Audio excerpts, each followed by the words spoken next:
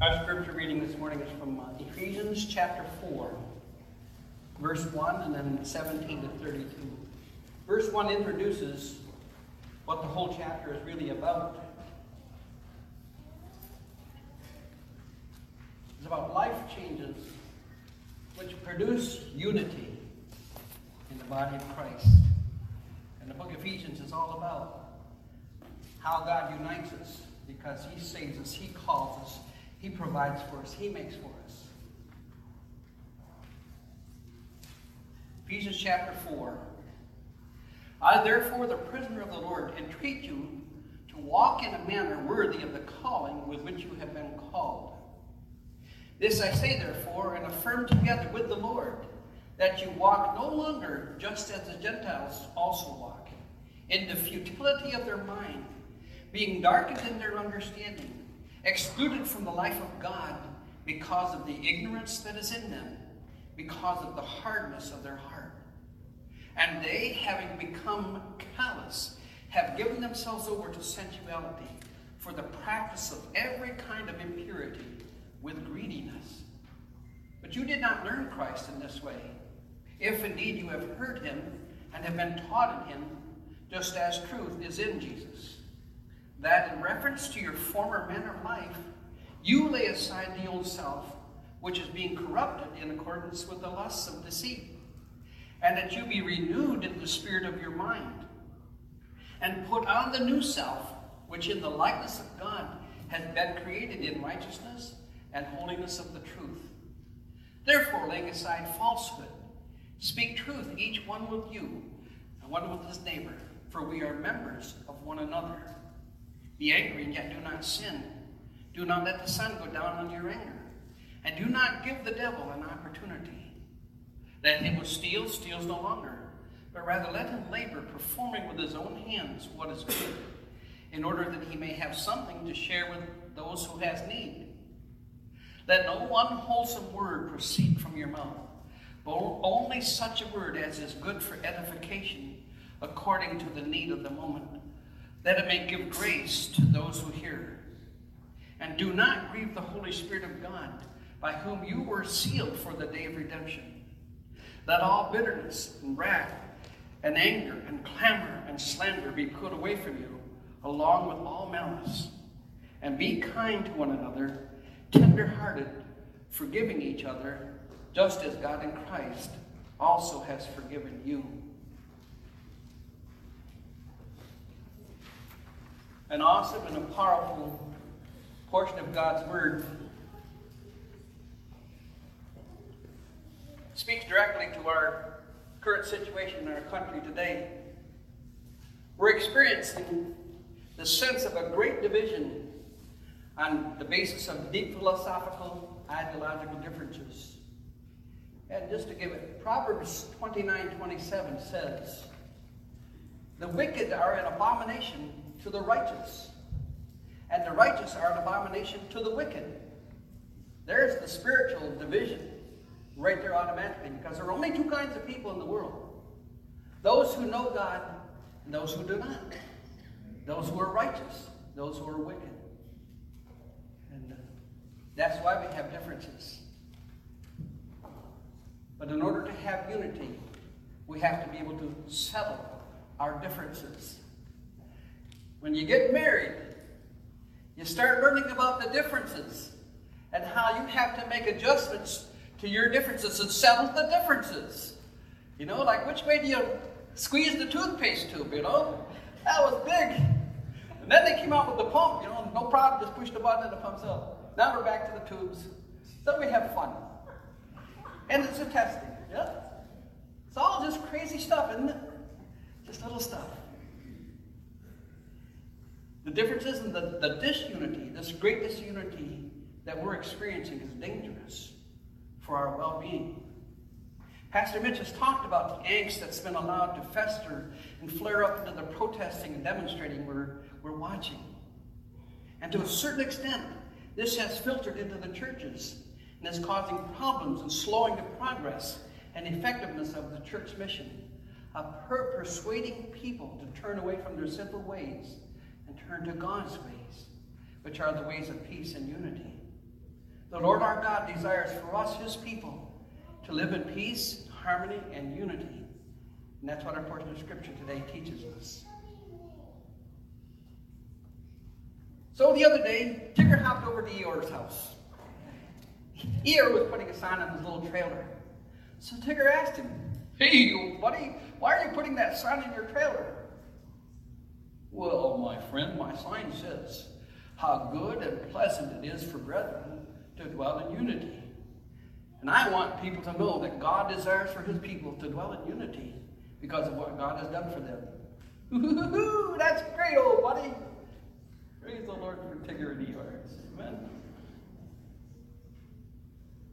So our verse 1, Paul is talking, "I therefore, a prisoner of the Lord, urge you to walk in a manner worthy of the calling to which you've been called, with all humility and gentleness, with patience, bearing with one another in love, diligent to maintain the unity of the Spirit in the bond of peace." That's a great, great challenge to each of us. How are we responding to that? How do we listen to the Word of God? And how do we let it sink into our heads, down into our hearts, that it produces life changes that God desires? We have the life change of being called by God. On July 24th, 1965, at about 11:15 in the morning, I opened my heart to Jesus Christ and received him as a Lord and Savior. And I was immediately changed. I can't explain it. Something was totally different inside of me. There was an extreme quietness. And God began to change my life. That was on Thursday. And 5 of my siblings also responded in the same way. The next day, my mom stopped after work at the Bible bookstore, bought each one of us a Bible. And that night, I started reading. And that night from then, I read myself to sleep every night. Every night I would read till I sleep, sometimes till 1 o'clock in the morning. I wake up, I've got to go to bed. But God changed me. And now you're seeing some of the results of how God has changed my life to bring me here. Well, how are we called by God? We're called out of darkness into his marvelous light. The people who don't know God, they're lost in the darkness and they don't even know it. God has called us from death and sin unto life, the life of God. Because regeneration is when you receive Jesus Christ, the Spirit of God comes inside of you, making you alive unto God. That's called regeneration. We're called away from judgment into forgiveness because we stand already condemned. John 3:36. He that believes in him is not condemned, but whoever does not believe is condemned already because he has not believed on the one and only name of the Son of God. That's where you stand, under the judgment of God until you receive forgiveness in Jesus Christ. We're called away from self-centeredness to Christ-centeredness. The old chorus back in the 60s, if you want joy, joy, joy, let Jesus come into your heart. And real joy is Jesus, others, and you. Jesus first, others next, yourself last.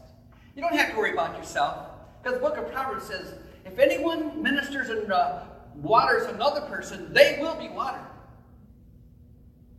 God has promised to bring back to you. If you sow or give out, God is going to give back to you more than you can imagine. We're to walk in a manner worthy of your calling. Now, what does the word walk mean? Does it mean I walk this way, or I walk this way, or I walk this way? What is it talking about? What's the walk?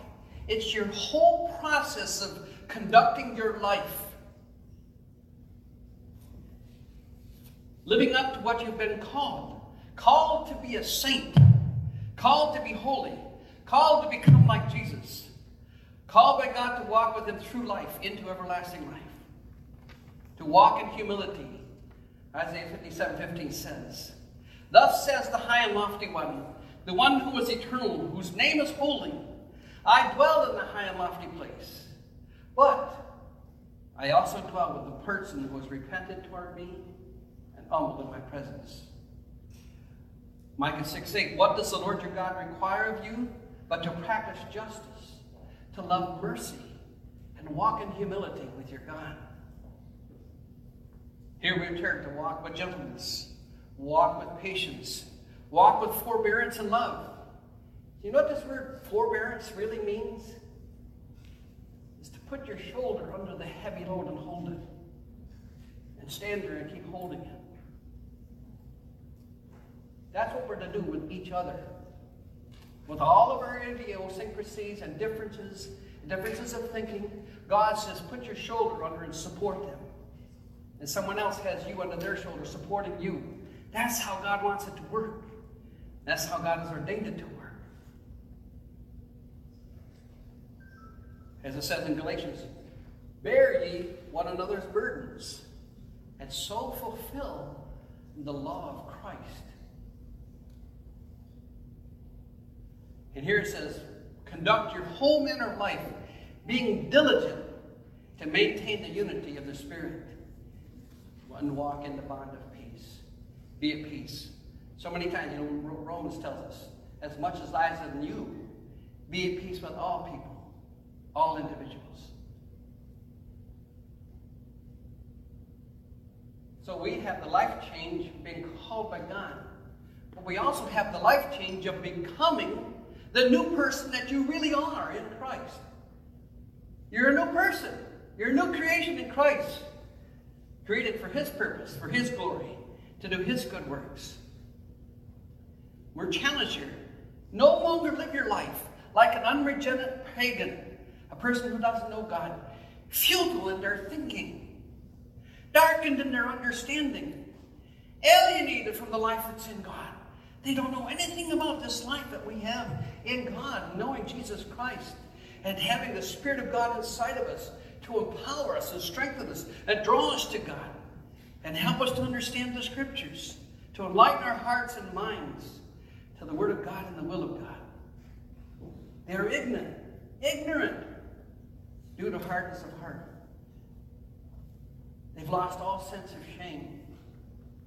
We look around and look at our country, look at our whole world. People have lost the sense of shame.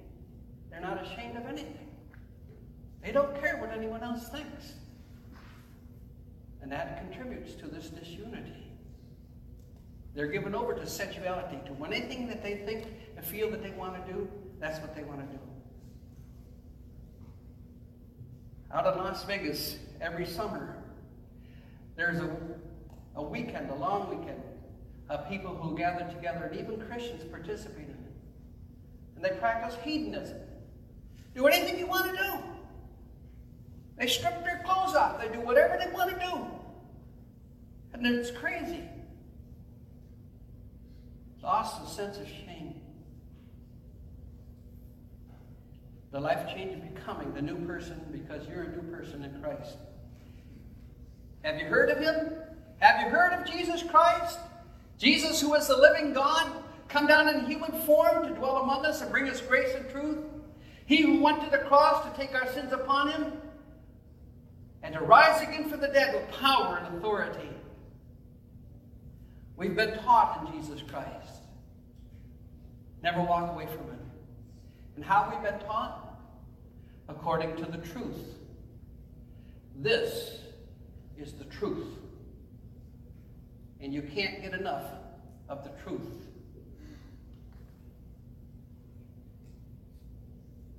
There's not one of us in this building who has memorized this book yet. I've memorized a lot. And so has Katie Fisher. A lot of others. But we have not memorized it all. Jack Van Impe is the only man that I know who memorized almost the entire Bible. And he worked at it all of his life. Kept working at it right to the end. Because once you learn something, you have to review or you forget it. Right, Katie? Yep, you have to keep reviewing. Any of you school teachers, you know that what's one of the laws of teaching? Review, review, review. Because you tend to forget.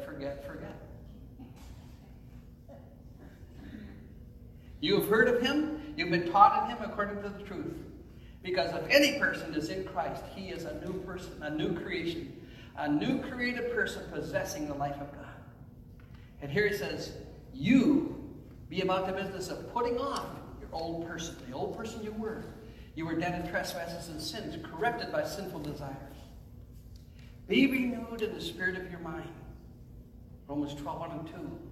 I beseech you, therefore, brothers, by the mercies of God, present yourselves to God as a living sacrifice, which is your reasonable service and worship. And do no longer be conformed to this world, but be transformed by the renewing of your mind, to change the way you think about God, about yourself, about other people, about the world around you, about the world events, and about God's plan. Renew your mind. How can you renew your mind? Saturate it with the Word of God. This is how God wants to change you.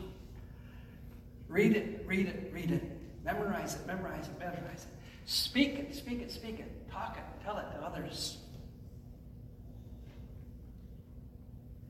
Put on the new person, created to become like God in true righteousness, holiness. That's what we've been called to. We've been called to do this, to put this on. Members, one of another. Part of the body to be in unity with. Now catch this. We no longer belong to ourselves. We belong to Christ and his body. Every choice we make, every action we do must be done with respect to Christ and his church to prompt and promote unity and love.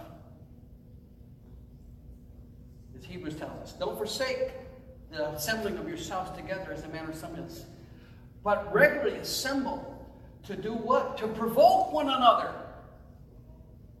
to love and to good works. We're not to provoke each other, but unto love and good works. Inspire each other to love God, to love the people around us. Help us all know and follow Jesus. That's what we need to be inspired to do. Encourage each other to do that. That's our business as God's people.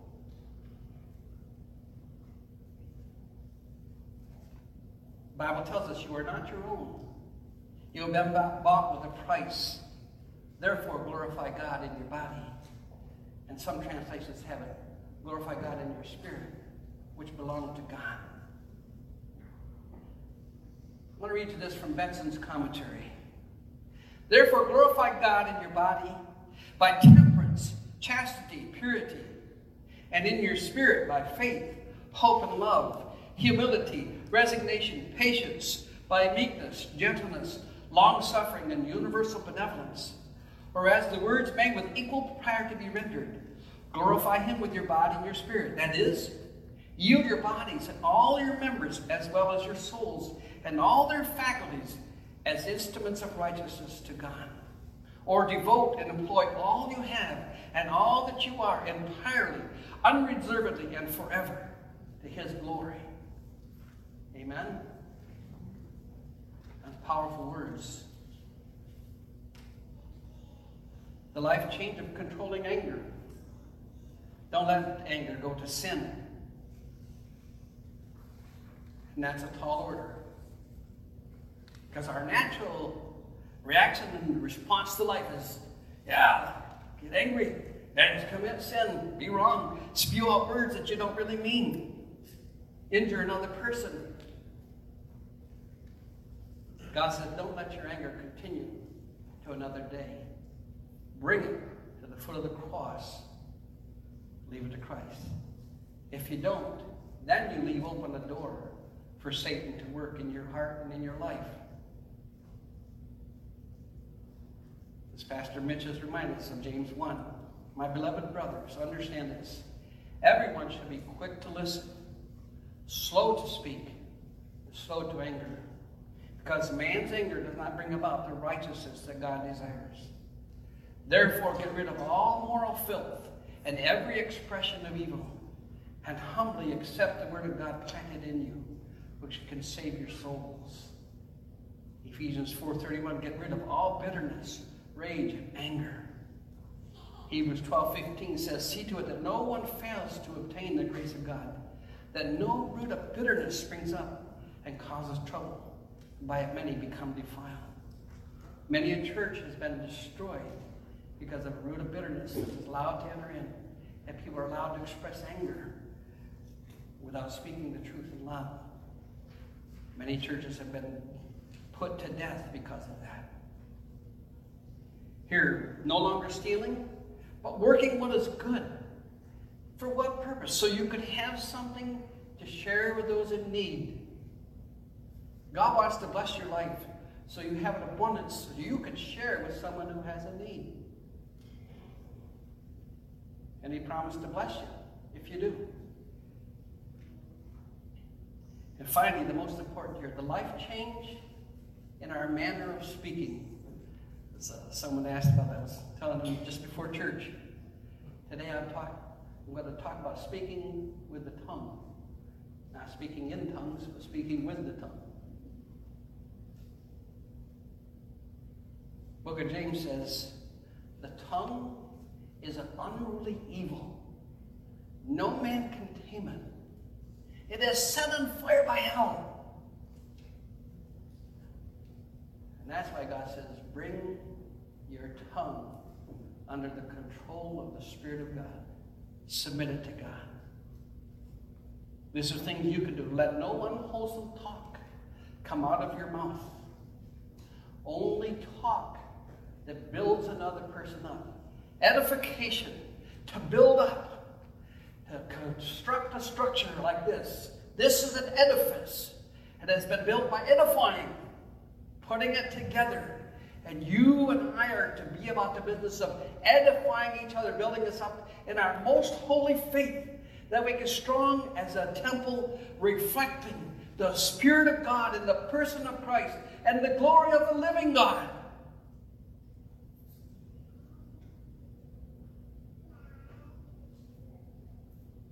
Let your manner of speaking be filled with grace, that it brings grace to those who hear you.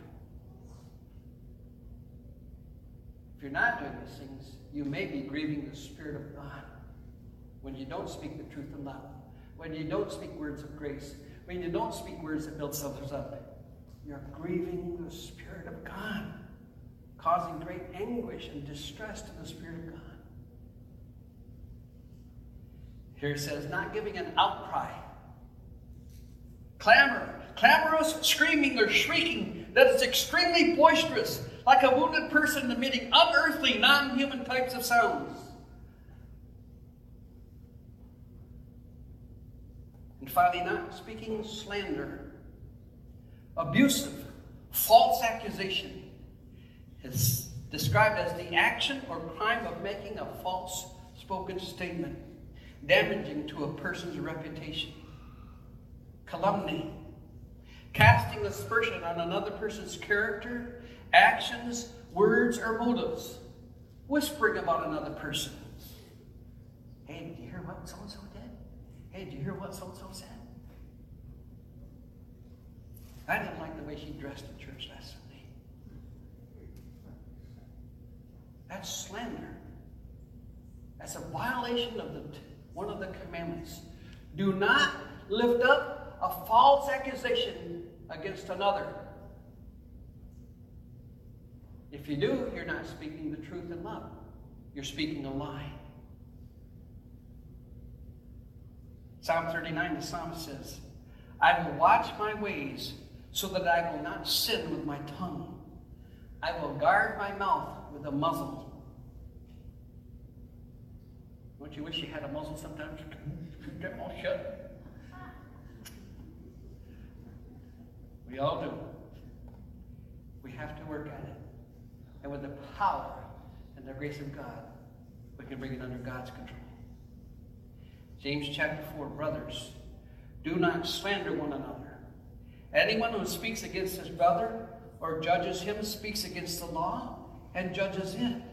And if you judge the law, you're not a practitioner of the law, but a judge of it. There is only one lawgiver and only one judge, the one who is able to save and destroy. But who are you to judge your neighbor?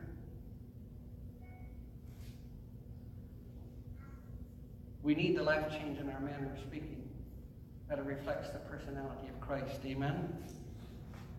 And that leads us to the life change of becoming kind and tender-hearted.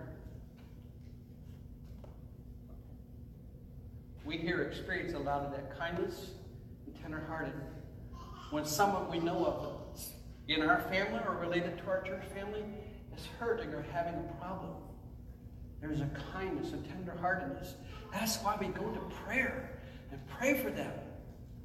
I've experienced it with the injuries, with my leg and the Lyme disease. To experience the healing of God and to actually feel strength that comes from God because his people are praying. And I've had so many of you tell me the same thing. We experience that here. Keep it up. Never give up on it. Be kind and tender-hearted. And then this life change of forgiving. It's to be an ongoing way of life. Proverbs 19:11 says, a person's insight gives him patience, and it is to his honor to overlook an offense. Is it easy to overlook when somebody offends you? When somebody says something you don't like? Or they do something that bothers you? Is it easy to forgive? Is it easy to overlook that? It gets easier as you walk closer to Christ, because you let him have it. You hand it over to him. And then it becomes an honor to you to overlook an offense. 1 Corinthians 10:32 says, give no offense to Jew or Gentile or to the church of God. That's very strong and powerful. Just don't give an offense to a Jew or a Gentile or the church of Christ. Colossians 3 reminds us of this. If anyone has a complaint against another, be forgiving each other, just as the Lord has forgiven you. And then he put there, so also you must forgive. Because even in our Lord's Prayer, forgive us our debts as we forgive our debtors. And then the Lord put right on the end of that. Because if you do not forgive others, neither will your Father forgive you. Many people have held unforgiveness towards someone else or another person, and it becomes like a great big ball and chain on their leg and in their spiritual life, dragging them down, keeping them from progressing and growing in the grace and knowledge of the Lord Jesus Christ. Knowing these scriptures forces us to think through and ask ourselves, is my manner of speaking the truth in love? Is my manner of speaking building others up?